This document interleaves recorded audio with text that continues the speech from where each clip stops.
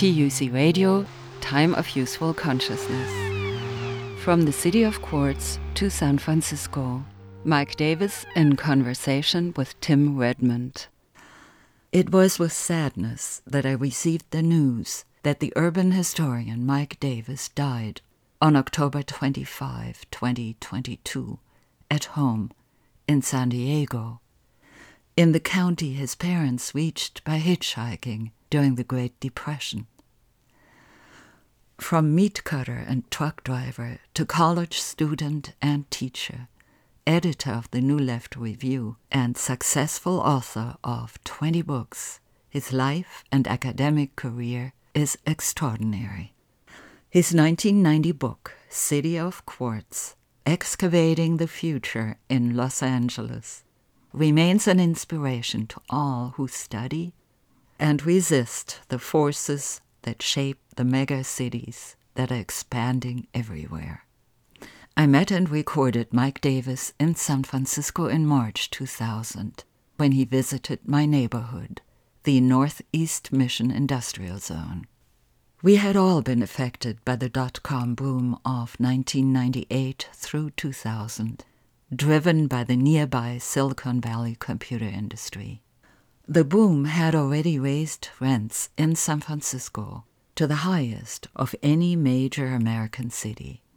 Official statistics reported 7 evictions per day. Small businesses, repair shops, mom-and-pop restaurants, and many Spanish-speaking families in San Francisco's Mission District were forced out. We were grateful that Mike Davis had agreed to help fundraise for the San Francisco Anti-Eviction Coalition. Tim Redmond interviewed him. He was then the editor of the San Francisco Bay Guardian. He is part of my introduction to the March 2000 program. A standing room-only audience had come to see the man who had taught Los Angelinos to see their city with new eyes. In his book, City of Quartz, he recalls the citrus groves and cooperative farms of the turn of the century that were replaced with unregulated urban growth driven by a Blade Runner-style capitalism. Unearthing the forces that now shape cities, Davis says that Los Angeles, San Francisco, and other American cities might share a common future, and that we all might share a common strategy to protect the places we need and care for. Mike Davis had come to San Francisco at a very difficult time. A wave of gentrification had begun in 1997. At the same time, a vibrant grassroots movement emerged that uses direct action, political organizing, art, and music to oppose the pro-development policies of San Francisco's mayor and city administration. The evicted, soon to be evicted, and those who were determined never to be evicted made up the audience in the conversation you are about to hear. Here is Bay Guardian editor Tim Redmond asking the first question.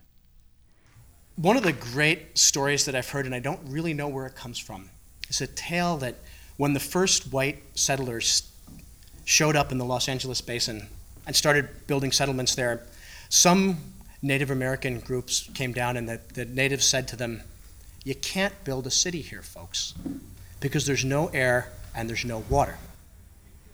Which seemed kind of simplistic at the time, I imagine, when the people who were just moving in there. But in retrospect, it's a really brilliant analysis of what's wrong with LA. There's no air and there's no water. If you look at the history of cities, Jane Jacobs has always kind of argued that great cities grow up organically, that they grow up because they're crossroads of civilization, because they happen to be at a place where trails are crossing, where there's a place where people can pull over in ships, and that they grow outward as people settle there and become organic centers of civil discourse. And if there's anything you can't say about LA, it's that it's organic. It's a lot of things, but it's certainly not organic. So how did the biggest city on the West Coast become the most screwed up and the one that's the least organic? How did we get where we are in LA? Let's take the idea that there's no air, no water, because people in Los Angeles are so deeply alienated from their environment that probably most of us suspect that that's true. beneath the artificial landscape and the lawns and the swimming pools, there's probably a remorseless desert just waiting to come back and gobble us up. But in fact, nothing could be further from the truth. Los Angeles' greatest mineral resource are millions of acre feet of prehistoric water in its water basins. Los Angeles is a classical Mediterranean country. The first Europeans to come to Southern California themselves were Mediterranean. In fact, they were all from Mallorca, the Franciscan fathers. They loved the place. By their standards, it was well watered. Oak savannas everywhere. It was a beautiful country. The Indians seemed to be prosperous, and they weren't too upset when there was an earthquake or a flood or two. Indeed, one of them speculated there were probably volcanoes nearby. The problem started when Anglo-Americans came to Southern California and imported into Southern California a whole series of landscape preconceptions and stereotypes that belong to the kind of odd continuum of nature in northwestern Europe and northeastern United States. And there's nowhere on the surface of the earth where you can cross an ocean and find landscapes and flora is similar as northwestern Europe and northeastern United States. It's colder in the United States with bigger waterfalls and so on. But there's enough of a continuum here to support the idea that nature, when it changes in little increments slowly. But all that falls apart when you come to a semi-arid environment or a classic Mediterranean landscape, because nothing here happens slowly in increments. Change tends to be concentrated in big events, extreme events, which we've socially constructed as disasters. Nothing is ever the norm or the average, okay? Nothing is rarer in Southern California than average rainfall. We're either in a drought or we're in a humid period. And Anglo-Americans have always had incredible difficulty dealing with a landscape that defies its stereotypes, one that's fundamentally nonlinear, as I argue in my book, kind of Walden Pond on LSD. This is Big Bang country. And this has led to the imposition of ideas and expectations about the landscape that just don't work. Okay? Either it has to be the land of perfect sunshine, or it's an apocalypse theme park. Let's go back. Go back 100 years. And suppose there was some kind of vision of progressive ecological urban planning in the LA basin 100 years ago. And suppose you were in charge. What would we do differently? Well, as I try and point out in the book, there have been in every generation powerful, coherent visions of what we should have done. If you go back 100 years ago, of course, Southern California was a society capitalized on racism and exploitation, with an agricultural system that wasn't that different from the deep, South. It depended on coercion and, and total segregation. It was a city at war with its unions. But setting all the bad stuff aside for a second, on the other hand, it was a spectacular middle-class civilization.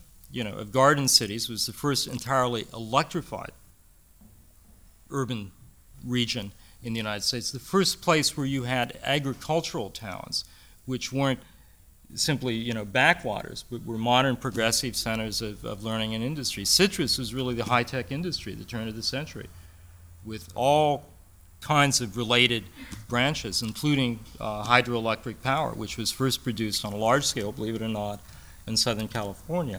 And the key thing is that you had the city set in this matrix of endless orchards and farmlands. And as the city began to develop and literally explode with growth in the early 20th century, you had one famous planner or urban designer after another come to Los Angeles and basically say the same thing. You have to regulate the market forces that will tear this apart, which will develop all the open space. And the key to any kind of environmental planning, and really also the key eventually to social justice, is to preserve open space as a constraint on development in order to use it to shape the city. So cities had 3 or 4 generations of really brilliant plans for green belts. Los Angeles is the site of one of the most ambitious, in some ways beautiful, New Deal city planning experiments, but they've always been defeated. And the question that needs to be asked is not why Los Angeles isn't my socialist utopia or your green utopia, But just contrast Los Angeles with the other cities of the Pacific Slope, where I realize there's also sprawl and congestion in Seattle, Portland, and San Francisco, but in each of these cities, as well as Vancouver, regional environmental movements have won striking victories. You preserve the Bay, you preserve the Bay Area hills. Portland's world famous for controlling growth on its fringes and so on. And you have to ask the question, what makes Los Angeles so exceptional in this regard that it has none of these signal environmental victories? And in fact, it has an environmental movement which has never really been regional in scale. It tends to be entirely focused on questions of the Santa Monica Mountains and the Santa Monica Bay. As important as they are the amenities that support luxury lifestyles on the west side, which is why they draw the energy and support. But there's nothing equivalent for the kind of people for open space movement you've had in the Bay Area. So that's an interesting historical question to ask. Why do you think that is? What's different about it? For Marxists, I'm going to give you a very peculiar answer. I mean, one reason, of course, is the American labor movement has never had a politics of urban form or urban design. It's never had an environmental politics.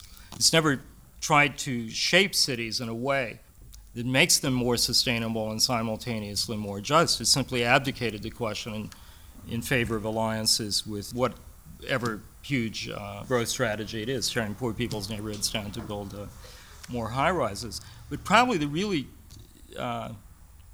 deepest difference between LA and anywhere else is we don't have a ruling class that particularly likes its environment.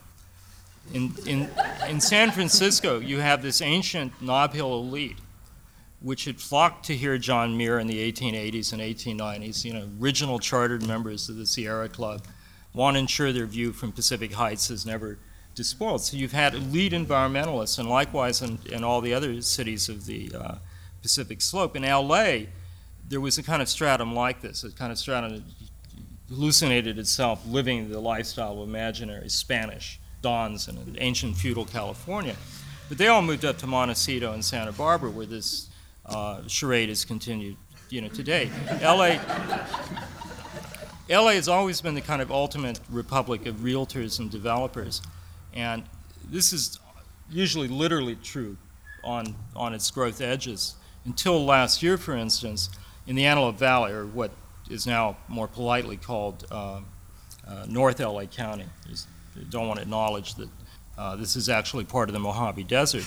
The two high-growth cities of Palmdale and Lancaster, every single member of both their city councils was a realtor. LA County supervisors, who are the most powerful local officials in the United States, if not in the world, with constituencies of almost 2 million residents, making them larger than the vast majority of American senators, receive anywhere from 75 to 90% of their campaign contributions from developers. So there's not really a city in the country where we find quite the same continuous, untrammeled rule of real estate and development capital. In LA, people will say, the Chandlers did newspapers. Wrong, the Chandlers did real estate, and newspapers were a sideline to that. Or somebody else did steel. Wrong, that was a sideline to doing real estate. Real estate's always been the basic constituent activity of Los Angeles elites. If you talk to the boosters in LA, and actually in a lot of places in California, they'll say, but what we're facing now is we're victims of our own success. This is such a wonderful state, such a beautiful place to live, that everybody wants to move here. And that's why there's 35 million Californians, and we have all of these problems of growth. And it's because it's such a great place and such a wonderful environment. And I think if you look back, a lot of that is real estate developer hype. A lot of that is people who were building tract houses around LA, putting out the word that this is a great place to come to so that they could sell those houses. But now we got 35 million people, and it looks like there'll probably be 40 or 45 million in the next 10 or 15 years. How did this happen? And since we're here now, what are we going to do about it? Well, first of all, let me say I had Ted Turner's TV crew show up a couple of years ago, and they were making some sinister program in a bunch of installments about overpopulation. And what they were interested in was Southern California flooded by immigrants, bursting at its seams, the environment degraded, people crammed into So I suggested to them that since they had a lot of money, they rent a helicopter and simply overfly the Coachella Valley. This is the region east of Los Angeles, where Palm Springs is. And on one side of the valley, you find hardworking Chicano-Mexican farm worker communities with barely, they're lucky, an acre of park space. On the other side of the valley, you find 99 golf courses in a row and thousands of white guys my age sitting around in golf carts. And the question is, who's using up the state's resources? Whose labor sustains the state? The definitive work, I think, by the way, in terms of the arguments against a Malthusian view of California, is this brilliant book that appeared about 8 years ago by David Hayes Batista and two other Chicano demographers called The Burden of Support. And it showed that the real world is exactly the inverse of Pete Wilson's the world that he's portrayed for the last 10 years, where a growing labor force of young Latinos and people of color, will be struggling with more and more desperation to try and support the claims of unproductive, retired old white guys, like me, in a state that's no longer making the same kinds of investment in social infrastructure and education. I mean, the thing is about California, I'm sure for any strict environmentalist, we're always overpopulated. We were probably overpopulated for a deep ecologist in the 1850s. They'd like to see just a thin sprinkling of hunter-gatherers across the high-tech hunter-gatherers across the landscape. But where we've left the rails, of course, is that we've managed in the last decade to destroy the growth machinery that made California the most advanced science-based economy in the whole world. And if you want to put that into just almost into a cliche, what that was, it was just the odd fact that in 20th century California, a very strong state labor movement and a very strong middle-class progressive movement with a big P, like Teddy Roosevelt's progressive movement, could agree on only one thing, and only one thing alone. And this was one area where their interests converged. This was high spending for education. And we built the finest education system in the world. And we were at one point even poised to be the first society in the history of the world to make 14 years of minimum education. This was the master plan back in the 1960s. And what it meant for people like me whose parents hitchhiked out here during the Depression is that regardless of that background, white kids in the 1960s could look forward to, an economy that was flush with all kinds of traditional high-wage jobs and the almost limitless opportunities of an education system that was free at every level. Now, when I teach at places like the Cesar Chavez Center at UCLA, and I look into faces of the smartest, just most wonderful undergraduates I've ever seen, I have to tell them, look, your future is looted in advance. Or maybe particularly the future for your younger brothers and sisters or your friends who aren't here at UCLA in the post-2009 period. Everything's changed. That cornucopia of jobs doesn't exist. Those educational opportunities don't exist. And they don't exist because of it's not because of some harsh Darwinian dictate of the tyranny of the world economy. They don't exist because we've systematically and consciously dismantled it in the last 10 or 15 years at exactly the time when we should be increasing the level of investment in the labor force. And I'm talking here just in terms of capitalist rationality, nothing even to do with social justice. We've done the opposite and in a sense killed the golden goose. The big difference in the political cultures of Southern and Northern California is to some extent that's grasped up here. You even have Silicon Valley billionaires who understand the idea of industrial civility, who have some inkling, some theory of the history of California. In Southern California, you have just sheer idiocy, and stupidity. But I mean this in seriously. That somehow you're freeing the animal spirits of capitalism by destroying the social investments that built California into what it was. And nothing, of course, is more emblematic of that. Nothing is a more malign symptom than the decision over the last decade to spend more money on prisons than on our state universities. And what's kind of interesting is states whose model has been California, like go to North Carolina. North Carolina is a smart southern state where everybody sat around for a generation trying to figure out how to be California, okay? And because of that, they kind of have a theory of California. They don't spend money wildly on prisons. They have something, for instance, called the matrix sentencing system that adjusts the supply of prisoners to the availability of prison cells. They're not about to be driven blindly into, overbuilding prisons. And again, it has nothing to do with social justice or the milk of human kindness. It's just competitive economics. But they understand it.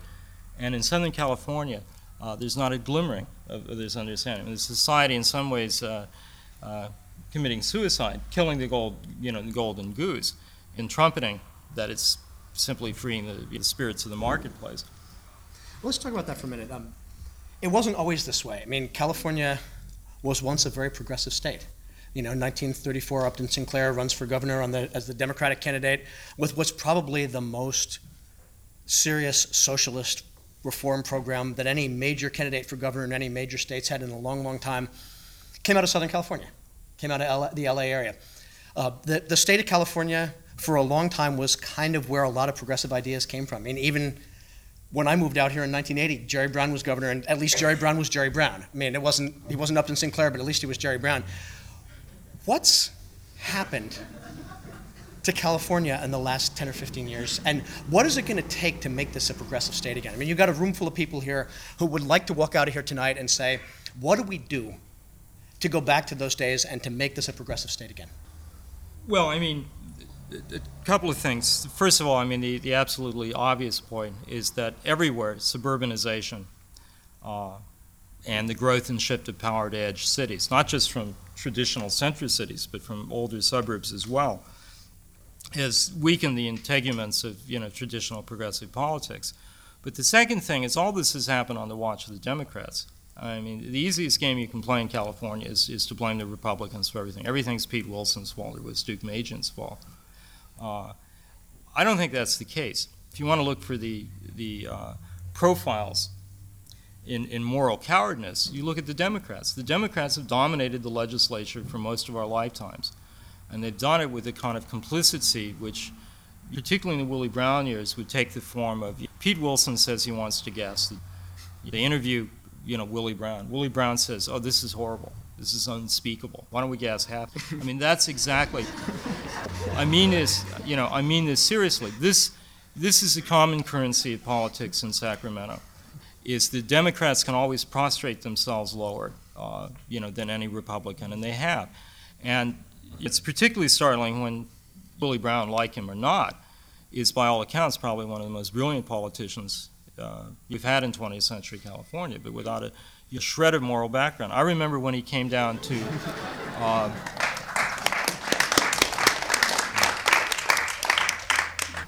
this isn't a San Francisco Renaissance. I say, okay. Came down to California for this law enforcement summit about 5 years ago, and all the press was chortling how brave Willie was to come in the Lion's Den with Pete Wilson and all the police chiefs. And he was talking to a few of his press cronies, and they were asking him about Prop 184, 3 strikes. And he said, this is a disaster for California. It'll bankrupt California. And they said, what are you going to do about it? He said, nothing. I'm going to facilitate its passage through the legislature. You get killed trying to oppose it. I mean, when's the last time any of us have actually seen a Democrat fall on their sword for the sake of principle? But having said that, California politics become very interesting in the last 5 or 6 years. For one thing, the Bay Area has emerged on a national scale for whatever series of reasons. It's just overwhelmingly the most progressive political constituency in the United States. And not just San Francisco County or Alameda County, it stands far, far apart. And of course, one of the ingredients here, which really doesn't exist on the same scale anywhere else, it's one of the few places in the United States where you have white men who are progressives, particularly gay men. It's a huge, political difference.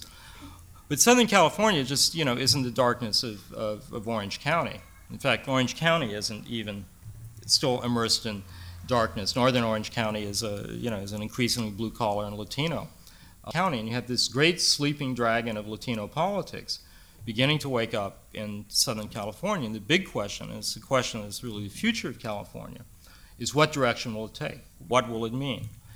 And having had the honor of teaching for 3 or 4 years at UCLA in the Cesar Chavez Center, Or is he just the extraordinary kids who are going to be the new civic intelligentsia of Southern California? The one common denominator, consistent thing, is just their total disillusionment with existing Latino Democratic leadership.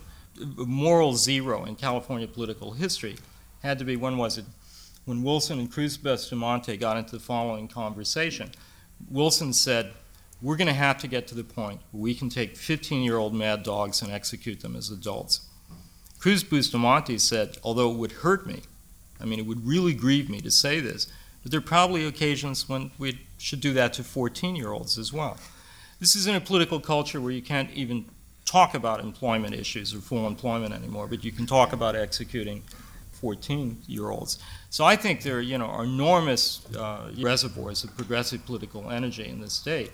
But to find real expression, I mean, we're basically going to have to shoot the entire present generation. Even though we don't believe in the death penalty, but sometimes summary execution, right? Or do what folks in New Mexico have done, which is build a really credible third party out of the Latino and parts of the Latino and labor wing of the Democratic Party and out of the Green Party. If there's ever to be a hope that Democrats begin to act even faintly like liberals again, it's only because there's a third party, breathing down their neck. I mean, the advantage of a third party, getting to the threshold where, say, it can command 5-10% of the vote, would mean that for the first time in a generation, the pressures on the Democratic Party are coming from the left and not from the right. That was the urban historian, college teacher, and acclaimed author, Mike Davis. I recorded him in March 2000. He had come to town to support our fundraiser for the San Francisco Anti-Eviction Coalition. I am rebroadcasting this talk in honor of his work as urban scholar and activist. He died of cancer on October 25, 2022, in his home in San Diego. Among the over 20 books he has written and co-written are The Grit Beneath the Glitter, Tales from the Real Las Vegas, City of Quartz, Excavating the Future in Los Angeles, No One is Illegal, Fighting Racism and State Violence at the U.S.-Mexico border, Planet of Slums, Urban Involution and the Informal Working Class, Los Angeles and the Imagination of Disaster, and Prisoners of the American Dream. Mike Davis was interviewed by Tim Redmond, founder of 48 Hills, San Francisco's independent daily community news and culture site. This is a TUC Radio archival program from the year 2000. You can hear this program again for free on TUC Radio's website, tucradio.org. Look at the newest programs or the podcast page. My name is Maria Gilardin. Thank you for listening.